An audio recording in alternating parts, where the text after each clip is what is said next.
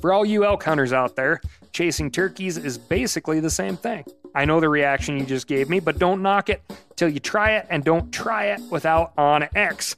The Hunt app will not only help you find new areas on public ground, but I use it to find out landowner info to get permission on private ground that I see birds on as well. OnX Hunt has a special offer for you. Use code CAL to receive 20% off your membership at onxmaps.com/hunt and find more birds this spring.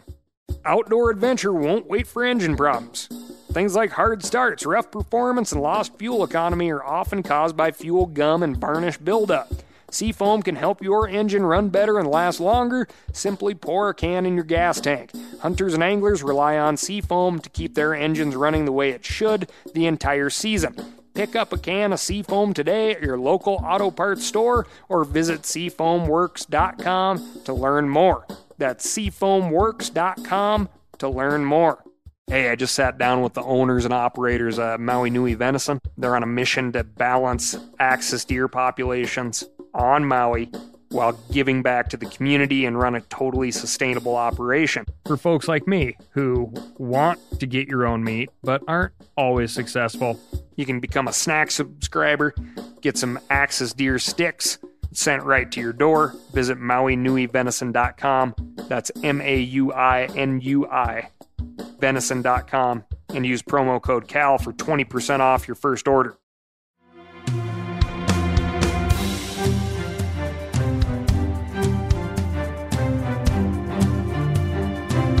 From MeatEater's World News Headquarters in Bozeman, Montana, this is Cal's Week in Review with Ryan Cal Callahan. Now, here's Cal. Murder hornets. They're huge and they're sting crazy. Just kidding, but they are in Washington State. The Asian giant hornet, or more headline-grabbing murder hornet, is non-native and invasive and a threat to the U.S.'s honeybees, which is where the murderous nickname comes from. The hornets will destroy honeybee colonies, not your children. I'm going to say that again for David Cromwell. They're after the bees, not your kids, so quit writing in. Oh, no, not the bees! Not the bees! Ah! The Washington State Department of Agriculture has been actively hunting the hornets since 2019 when they were first reported in British Columbia. If you recall previous episodes regarding Washington State and murder hornets, the murder of honeybees en masse would potentially cripple the state's pollinator-dependent cash crops, such as the 90% of red raspberries in the U.S., 79.3% of our hops, which is near and dear to my heart, 75% of spearmint oil, I'm talking directly to you, fans of Dr. Bronner soap, 71.7% of our apples, 55.1% of Concord grapes, 40% of Niagara grapes, which is our number one green table grape, 62% of sweet cherries, and 45% of our pears. 45% of our pears. What will we do? The Moira Rose fruit wine line would come to an end. One that pampers its fruit like its own babies. As well as the obvious real-world implications that would come from a pollinator crash. You could say we'd be up Schitt's Creek. In order to avoid that unfortunate sitcom scenario, Washington State Department of Agriculture organized a murder hornet task force led by entomologist Sven Erik Spickager.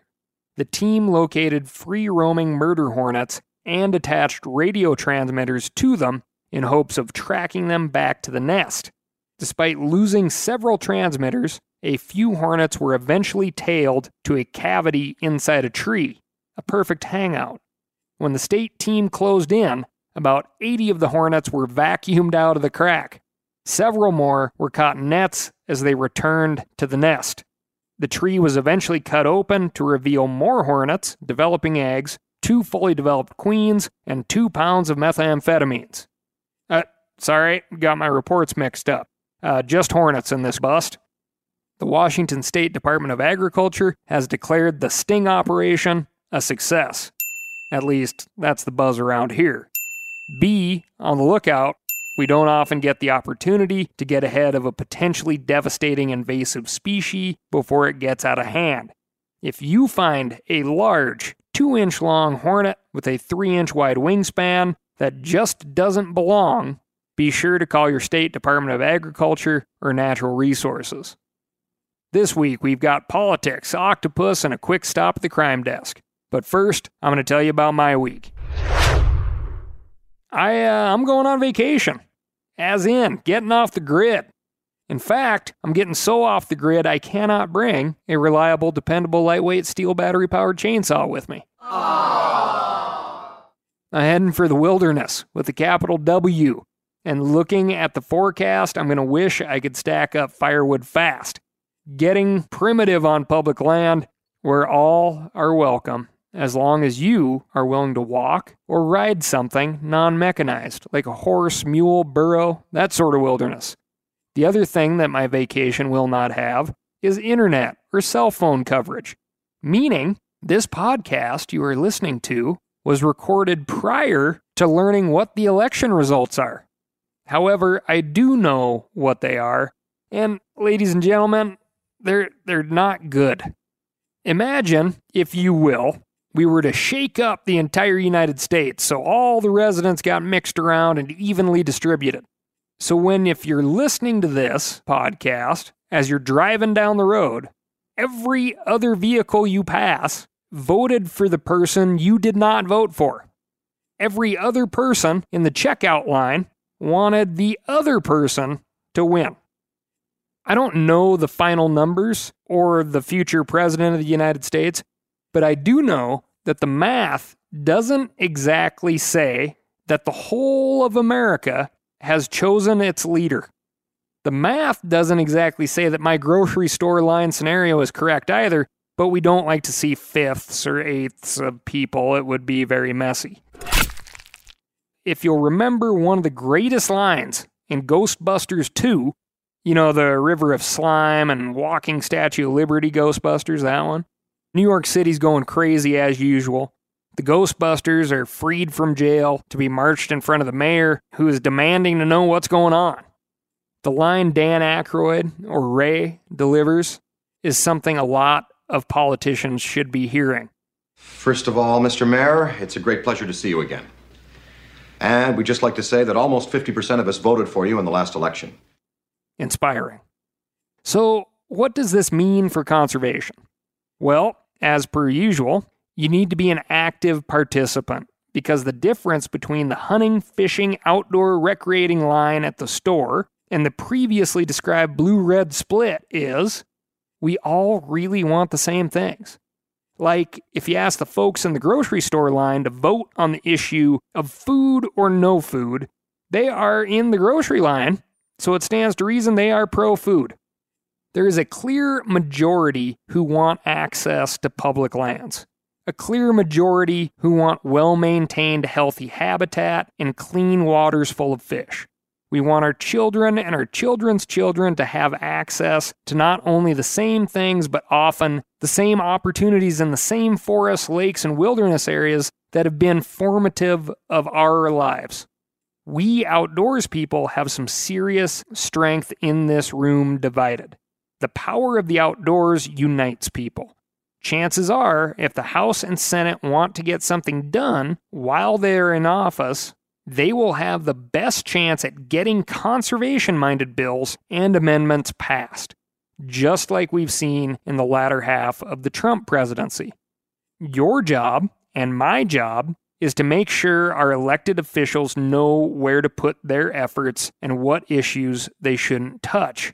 I know none of you expected it, but we as conservation-minded people will not have 4 years off to hunt, fish, and relax. We wouldn't have if the other guy won either. We need to be on top of our game, paying attention to city council and town hall meetings, and legislation. We need to make the time available to pick up the phone, write, and occasionally show up. Make a compelling case to keep the things we hold dear in good shape and hopefully even get more of it. Now, after my week or so off the grid exploring our communal inheritance of public lands, I'll be refreshed. Even when it's not asked for, I'll be ready to help our elected officials make good decisions. Chasing big mule deer does that for a person. Moving on, but we're going to take a quick stop at the snort report. That little girl is now 6 months old and only about 40 pounds. She's a pocket-sized Labrador. We had a long, long walk this weekend. No birds, just feathers. Snort, not pleased, but tired. Now she's heading to Grandma's for some time dedicated to being a puppy. I'm hoping to get real serious about the birds upon my return from big mule deer country. Jumping over to the law enforcement desk with a quick update on the biggest wildlife crime bust in Nebraska state history. As you recall, over 100 people from 21 states were somehow involved in wildlife crimes involving Hidden Hills Outfitters. One couple, who had hunted numerous times with HHO, has come forward pleading not guilty to all offenses and, in part of their defense, have taken to attacking the Lacey Act. The Lacey Act was established back in 1900 as a way to define wildlife crimes, specifically the act of trafficking wildlife for sale. The couple in question made headlines years ago on an ethical situation, so I won't bring them up now because all are innocent until proven guilty. Correct? So, what I would like to focus on quickly is the Lacey Act and why I believe if you hunt or fish, you should not disparage this federal layer of wildlife crime enforcement or protection. This is opinion, to be clear. If you think back on all the wildlife crime we report here on the Week in Review, it is very, very seldom, if ever, that we think, wow, the penalty should have been less for that wildlife crime. That is because we have to contextualize an animal into dollars. What is the dollar figure that best represents this scenario to the state? When you stack up the life of a doe deer, for instance, against that of the actions of a drunk driver, let's say, the drunk is going to cost more. The Lacey Act, when violated, can be used to bring additional reparations for wildlife to the table. Again, when we see wildlife crime pop up on the blotter, the usual reaction from the hunting and fishing public is resounding, that is too low. The punishment is not enough. Geez, poor folks, let them off. It was just $1. But according to states, oftentimes these wildlife crimes carry the same gravitas as a speeding ticket, a misdemeanor, which is the stance this couple is taking. And keep in mind, again, they could be totally innocent. But you need to take into account the situation at Hidden Hills Outfitters was loose. As in, the place had a stink to it from all the illegal activity.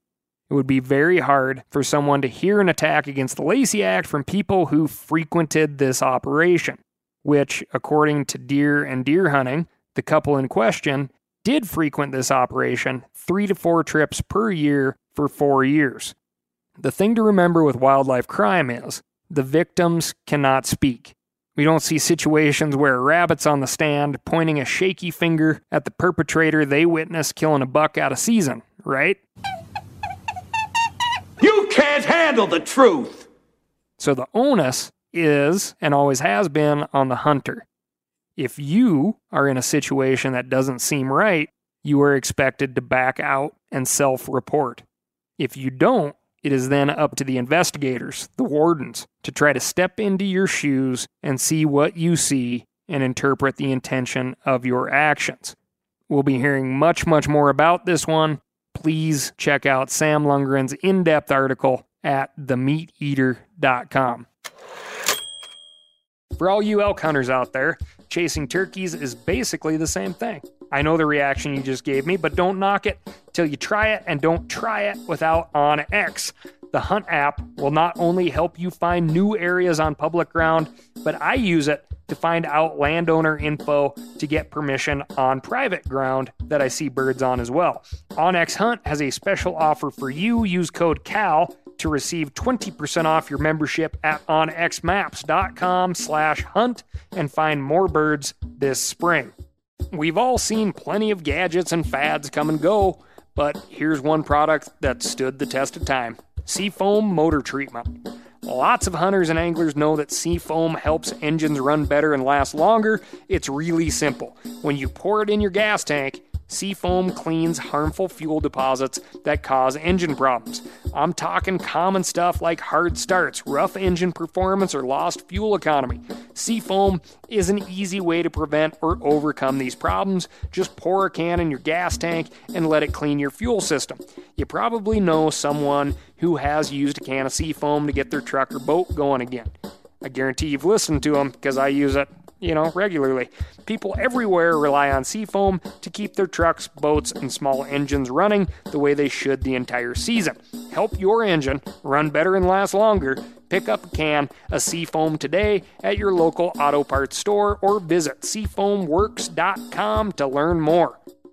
Now, a lot of you guys are familiar with the old hunting tradition of eating, some organ, the heart or a chunk of liver, off the first animal you kill. I had that when I was a little kid, and it was a big deal. Organ meats were always prized by frontier people who knew the importance of getting a lot of different minerals and nutrients. And, as often is the case, those guys were onto something. Because organs are among the most nutrient-rich foods on the planet. And you can get the same benefits your ancestors craved via convenient daily capsules from Heart and Soil, made exclusively from regeneratively raised, grass-fed, and finished cattle. Heart and Soil's unique freeze-drying process means all those important nutrients are trapped in, ensuring you experience every one of the benefits of nature's superfood in a clean, convenient, taste-free capsule. Find out more at heartandsoil.co. And make sure to use code MeatEater for 10% off your purchase. That's heartandsoil.co. Use the code MeatEater. Next up, the Better Late Than Never desk. This one's going to bring you the perfect Halloween story, just as your kids might be finishing that very last package of Necco wafers. Quick aside here, why do people even hand out Necco wafers? Is there anyone out there who actually likes them? Anyway, a cemetery in the Belgian city of Antwerp has recently been overrun by zombie marbled crayfish. You heard that right. Zombie crustaceans eating anything they can get their claws around under a full moon in Europe's most sinister graveyard. While not technically zombies, these crayfish are not truly undead corpses come to feast on the flesh of the living.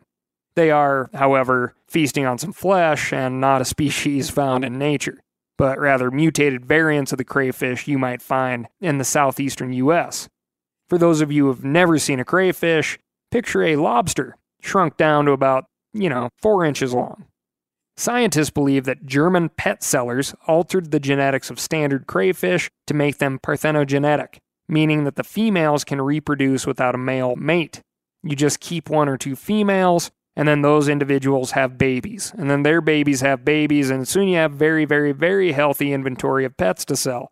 I guess the thinking goes, if you can make an unlimited number of a thing people want, you can get rich from selling that thing. What could go wrong?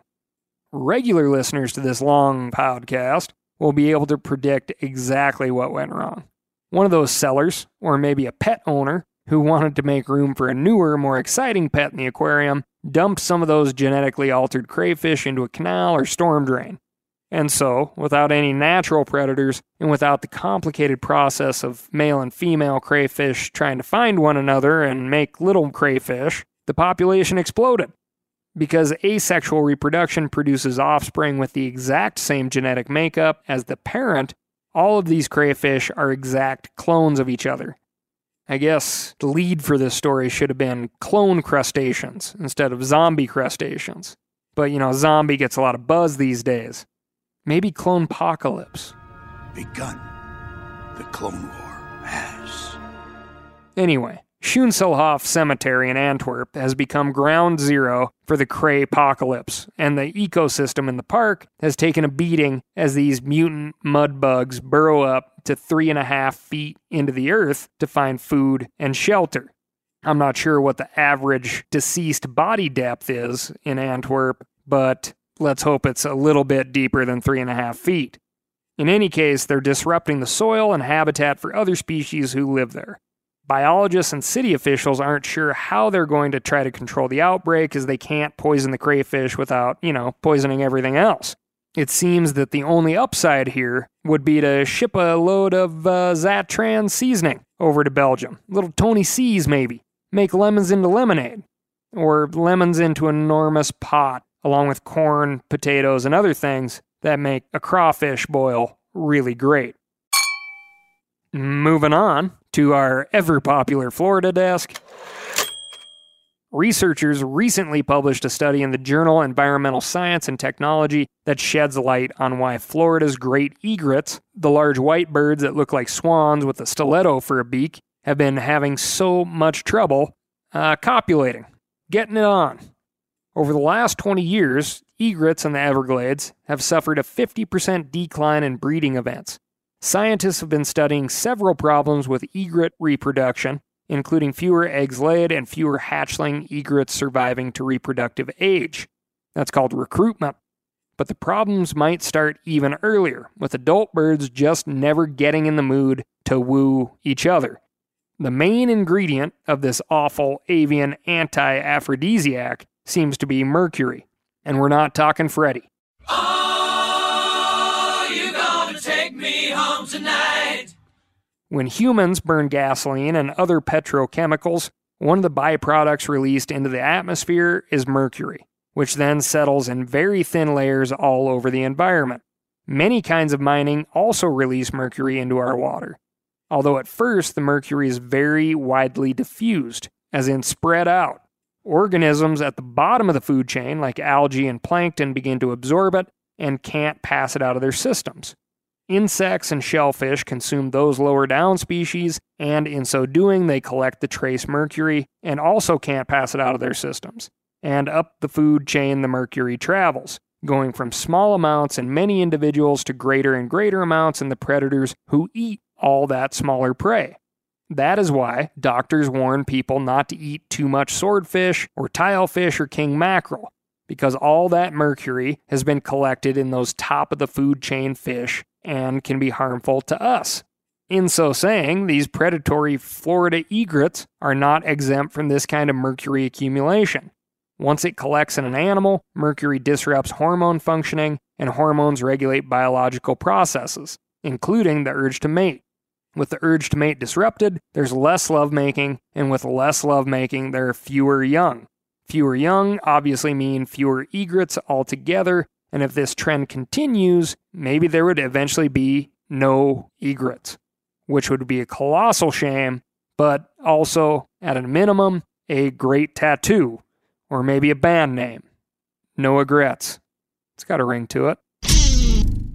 Watching egrets hunt is a simply amazing experience. They often use a form of what we hunters would call still hunting, keeping their heads almost perfectly still while moving very, very slowly through shallow water, looking for prey. You'll often then see an egret moving its head from side to side so that it can correct for refraction, which is the way that water bends light and makes it look like something below the water's surface is in a different place than it actually is. Any of our bow fisher folks out there know what we're talking about. Once the egret has a fix on its target, it strikes like a snake and spears its prey with its beak. In the late 19th and early 20th century, egrets were almost hunted to extinction for their bright white plumage, which was used in making fancy hats. And so their recovery is just another example of the enormous progress we've made in conservation. But this progress, like so much other progress, is anything but secure. And egrets are definitely not the only species suffering from disruption of their hormonal systems due to rising mercury levels. We can't lower the lights and put Al Green on the hi-fi for all of the egrets in the Everglades. So, we'll have to find ways to lower the mercury that goes into the ecosystem to get these birds feeling a little more frisky. So let's all band together for more egrets and fewer regrets in 2021, America. Moving on to the travel desk, specifically ice traveling. You may have been especially surprised to hear about a broken off piece of iceberg the size of Delaware bearing down on South Georgia, and expected to smash into the shoreline there, threatening native inhabitants. Every word of what I just told you is factually correct, But it's not just the presidential election that's prevented this story from getting airtime on the evening news in Atlanta or Savannah. That's because South Georgia is not just the name of the bottom half of the Peach State, it is also the name of an island off of Antarctica, where looming icebergs are not quite so unusual. However, the effect of an iceberg collision on this slightly less well-known South Georgia could nevertheless be newsworthy. This is the time of year when the island's penguins, sea lions, and other animals are protecting the offspring that they recently brought into the world, and if the enormous iceberg crashes into the shoreline of the island, it could cut parents off from the ocean, where they get the food they need to feed their young. I think everyone should pay attention to this story if you feel like you've been dealt a raw deal. These sea lions and penguins have literally swum a predator-filled gauntlet to raise their young. And now, quite possibly, by no wrongdoing of their own, an ice island could come and seal them off from the ocean that provides all of their sustenance and sometimes their security. So despite what you have going on in your world, you may want to put South Georgia on your mind. If you thought that was tasteless, wait till you visit the octopus desk. You may think that you have pretty much nothing in common with octopuses. Octopi, octopuses, you know, those creatures with 8 legs that are super tasty. Anyhow, I'm wagering that you do not, for example, squirt ink to hide from your enemies, that you don't swim by shooting out a jet of water to propel yourself along, and that you don't have suction cups all up and down your limbs.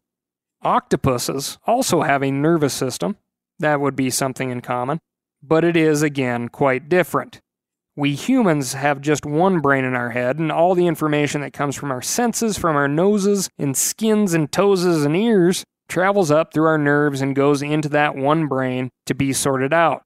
Similarly, the neurons in our one brain send out all the signals to our legs to move, our hearts to beat, and so on. Octopuses, on the other hand, have a much more widely distributed nervous system. 2/3 of their neurons are located all up and down their tentacles, and each tentacle can operate independently from the other tentacles, and independently from the brain the octopus has in its head. Think about that. How must the world seem to a creature with brains all over its body? It's crazy to contemplate. It's data overload. But researchers are discovering at least one way that a human and an octopus might not be so different. Both of us have the sense of taste. A team of biologists at Harvard University have been hard at work studying specific cells octopuses have in their suction cups that have the same structure as the cells we have in our tongues. And they've been studying what happens when these octopus cells come in contact with the chemicals that their prey animals release under stress. When the octopus's suckers touched an object that had these chemicals on it, they were much more likely to grab onto that object. That's a lot like how your mouth would close around a strawberry once your tongue detected the sweetness and strawberryness of that strawberry. How cool would it be to have taste buds on your limbs? You could taste an apple just by holding it in your hand, or experience the deliciousness of good whiskey just by touching a few spilled drops, or smell a walleye through your fingers as you gutted it. Well, actually, come to think of it, maybe I'm pretty glad after all that I'm still a little bit different from an octopus in this particular way. However, there's not a day that goes by that I don't wish I had a little extra brain power, let alone maybe 7 times the brain power. That's all I've got for you this week. Thank you so much for listening, and most importantly, let me know what's happening in your neck of the woods by writing in to ASKCAL. That's AskCal at themeateater.com. I'll talk to you next week.